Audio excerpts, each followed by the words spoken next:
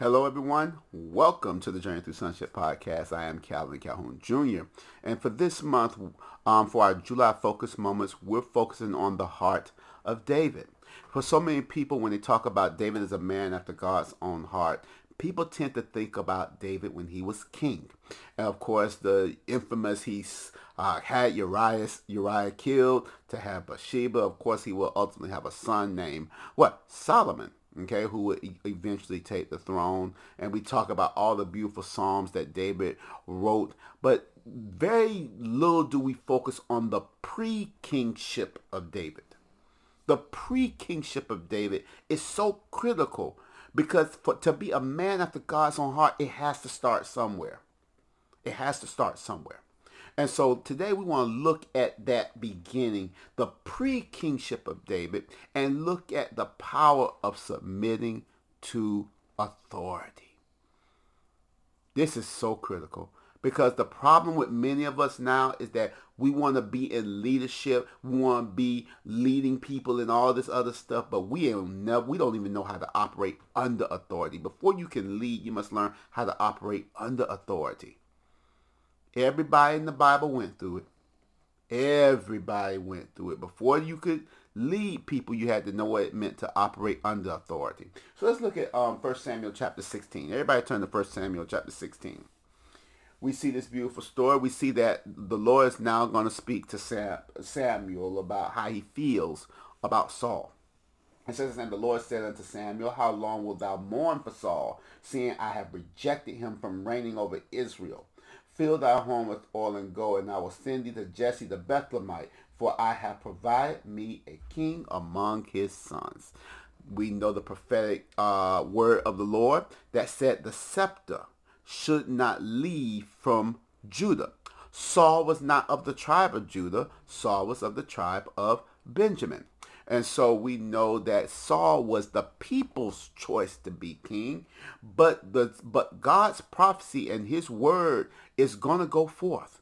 And so Saul, with all of his flaws and all the things that he did wrong, God has rejected him. He rejected him. And guess what he said? I have raised up a king in Jesse's house. Jesse the Bethlehemite. We know we get word Bethlehem. The word Bethlehem means what? House of bread. That's what we know Jesus was born in where? Bethlehem, because he is the bread from heaven. He is the word of God. He is the bread that nourishes us. Okay, you got the point, right? So in other words, the scepter shall not, so the kingship shall return now to Judah and shall be anointed. So of course now, how does God select his king? How does God select the king that he has wanted to rule over Israel? It says this in verse number 7 of 1 Samuel chapter 16. He says, but the Lord said unto Samuel, look not on his countenance or on the height of his stature, because I have refused him. For the Lord seeth not as man seeth. That's so important. The Lord seeth not as man seeth. For man looks on the outward appearance, but the Lord looks on the heart. See, Paul tells us, regard no man by the flesh. Why? It's his heart, a broken and contrite heart. David would say this, a broken and a contrite heart are the spiritual sacrifices of God, and he shall not despise that. He wants that, a broken and contrite heart. But guess what? David, this is what it said about David. He was a ruddy fellow. He was a ruddy. He had a beautiful countenance and goodly to look at, and the Lord said, arise and anoint him, for this is he. David was the youngest of Jesse's sons. Now all the other ones were big in stature, strong. They were ready for war. They were prepared to be soldiers. But David was this young little ruddy guy in the field tending to sheep. See, don't despise small beginnings of where people come from, because sometimes God has their destiny locked into the thing that they're doing at a very young age. David was tending to sheep. He was overseeing the sheep. And David would go through trials in doing that. Of course, you know, he had the trial with the lion and the trial with the bear where the Lord delivered him and delivered the sheep from out the mouth of those predators. And that's a prophetic picture of the predatory nature of demons, the predatory nature of the kingdoms of the earth, of how they will try to kill the son. But the son will be delivered. The son will be delivered. But that's a whole nother topic there. But the point is that David was being prepared to be king from a very, very young age. But then when Saul sees him and the Lord says, this is he. Now watch what the Lord does. He says this in verse number 12. Verse number 13, he says, then Samuel took the horn of oil and anointed him in the midst of his brethren, and the Spirit of the Lord came upon David from that day forward. So Samuel rose up and went to Ramah, but the Spirit of the Lord departed from Saul, and an evil spirit from the Lord troubled him. So in other words, look, though Saul was sitting on the throne, please understand this. Though Saul was sitting on the throne, God anointed David to be king. David had the Spirit of the Lord. Now, this is what most of us would have done. Oh, I got the Spirit of the Lord. Saul, hey, buddy, time for you to get up out of here. I have the Spirit upon me to be king. Okay? That's what we would have done. And guess what? Probably would have gotten killed for that. That's not what David did. This is what happened. The evil spirit falls upon Saul. Saul says, who can come and soothe this evil spirit from me? To soothe this from me. And Saul sent that word by his servants. And this is what his servants said.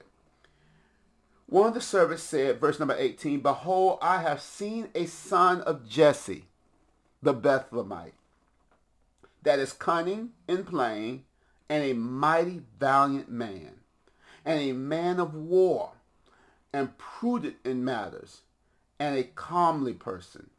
Watch this. And the Lord is with him. Now, that should have concerned Saul, because Saul was anointed to be king. But he said the Lord is with him. He's with him, not with you. He's with him.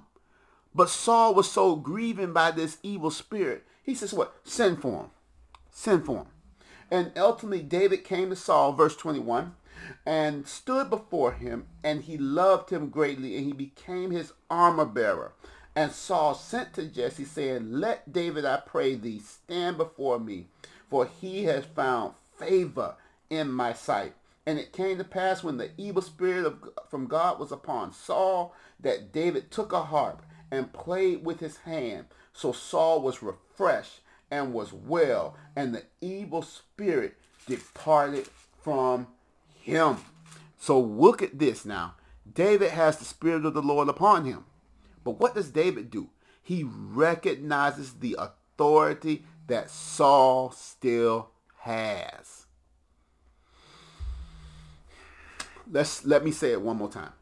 Though David had the Spirit of the Lord upon him, he still recognized the authority that Saul had. So many of us would have tried to overthrow Saul immediately to take the throne. And that would have been out of order. And that's how we get so many of these churches that are just completely out of order and birthed, listen to me, birthed in rebellion. Yep, that's how we get them. Because people get mad. They see a grace and, oh, don't stop my grace. No, you need to learn how to serve. Learn how to serve under someone. See, David understood. He watched Saul as a king. But you know what David did? He never tried to overthrow Saul. He served Saul faithfully. Even when Saul was hunting him like a dog to kill him, he never ever spoke against Saul, because he saw Saul as God's anointed, because he was still sitting in a place of authority. But David yet held on. David didn't speak ill of Saul. He served him faithfully. Even, look, the grace that was on David was able to conquer the enemies that Saul could not conquer. Ultimately, we know we're talking about Goliath. Okay? We know that. Now, I want you to understand, David still wasn't anointed king at that time. Let me give you a scripture real quickly. Everybody turn over to the book of Galatians. Yeah, let's drop over into the New Testament for a second. Everybody turn to Galatians chapter 4. As y'all can hear those pages turning. Yes, I have an actual physical Bible right here. Galatians chapter 4, it says this. Now I say that the heir, as long as he is a child, differeth nothing from a servant, though he be Lord of all, but is under tutors and governors until the appointed time of the Father. See, you may have the grace. You may have an apostolic anointing. You may have a prophetic anointing. You may have an evangelistic anointing. You may have a pastoral anointing. You may have a teacher anointing. But the Bible says that you're under governors and tutors until the appointed time of the Father. It was not David's time to be king. David served Saul as the sitting authority, and there would be a time that would come that his time to sit on the throne would be there. But David did not once think to rebel against the sitting authority, even as wrong as Saul was. David still served him. See, that's the heart of David. How many of us have a heart to serve someone, to serve those who are sitting under, even though we know we've been given grace to do so much more? See, it's good to be under governors and tutors. Why? Because you begin to see the good and the bad. You get to see how when one falls, how should one be restored. But to have the heart of David is to love authority and to love sitting authority and to respect the authority that God has established. He loved David. And that was something so special about David that many of us really need to embrace. We got to stop judging people by what we see outwardly. So many young people are coming into the kingdom. So many leaders are looking younger and younger.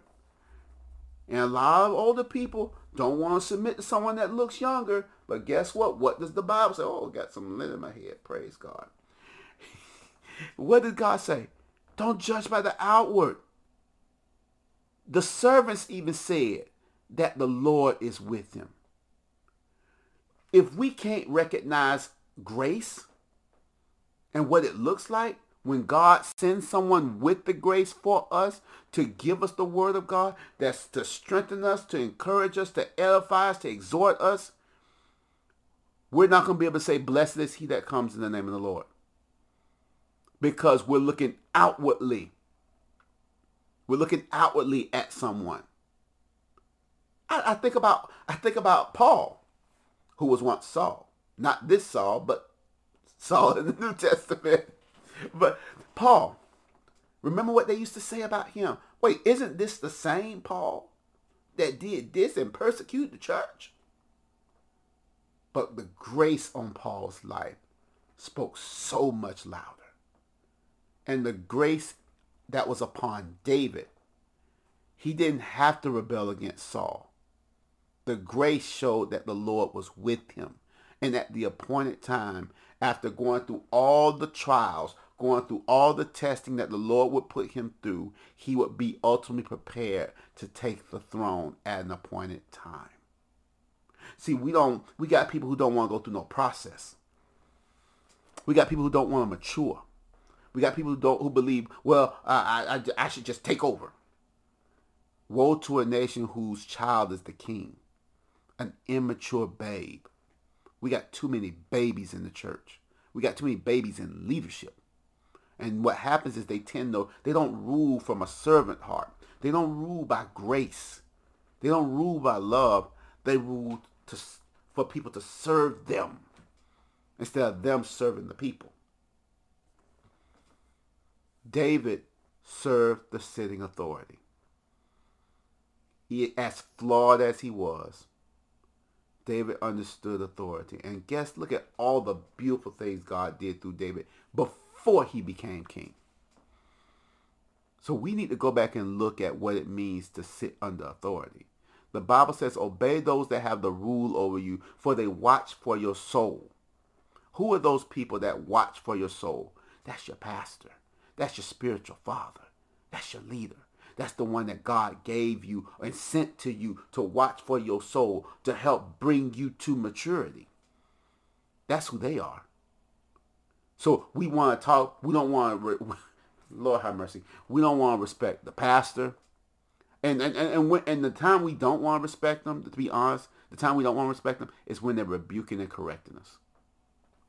But the Bible says, do not despise the chastisement and the chastening of the Lord, for he deals with you as sons. So if you have a spiritual father that's telling you that you're wrong and that this is why, and they're giving you spiritual wisdom and understanding, it's better for you to obey, especially when it's coming from the Lord. And you know their heart, obey. Because they're watching for your soul. They don't watch over your spirit. Your spirit already got oversight. That's God himself. They watch for your soul. And when they watch for your soul, they help teach you how to bring your soul back under the rule of the Spirit. So we've got to learn how to submit to authority. We've got to learn that. We keep talking about ruling and lordship. Listen, in Isaiah chapter 11, 1 through 2, it spoke of Jesus saying, and that the Spirit of the Lord was upon him, of wisdom, knowledge, understanding, counsel, power, might, and the fear of the Lord. Lordship was mentioned first. The last one was mentioned was the fear of the Lord. But we know that the fear of the Lord is the beginning of wisdom. You're not going to get to know lordship without the fear of the Lord. Without the respect and the reverence of God. Without being humble and submitted to him. Didn't it not say that he shall give much grace to the humble? So you don't think, God ain't giving you no grace to represent him, and you don't know what it means to operate under authority? You think you just all of a sudden wake up and you're ruling?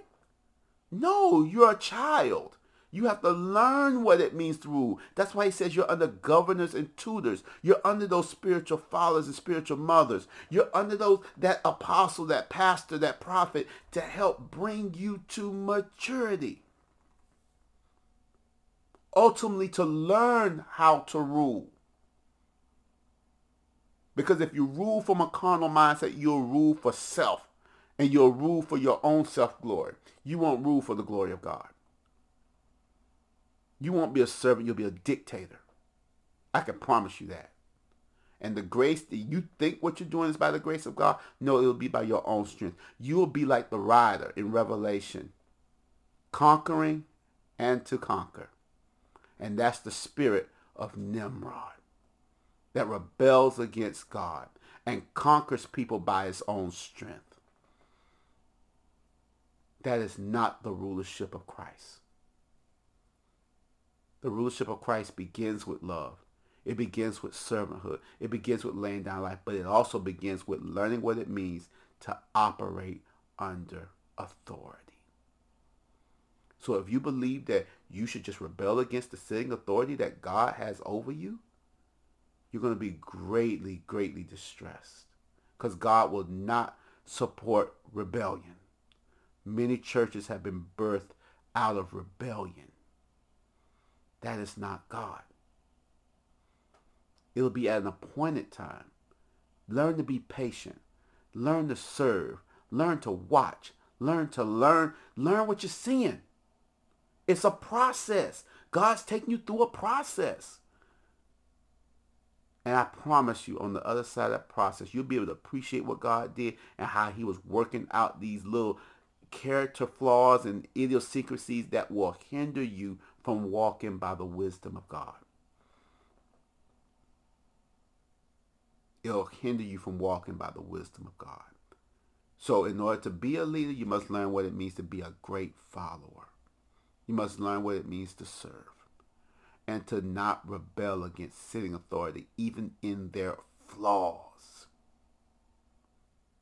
So I pray that you receive something from this. I pray that you learn to be patient in your process and wait for the Lord to exalt you and to establish you where he has always wanted to establish you, in his time, in his kairos, in his moment, and for you.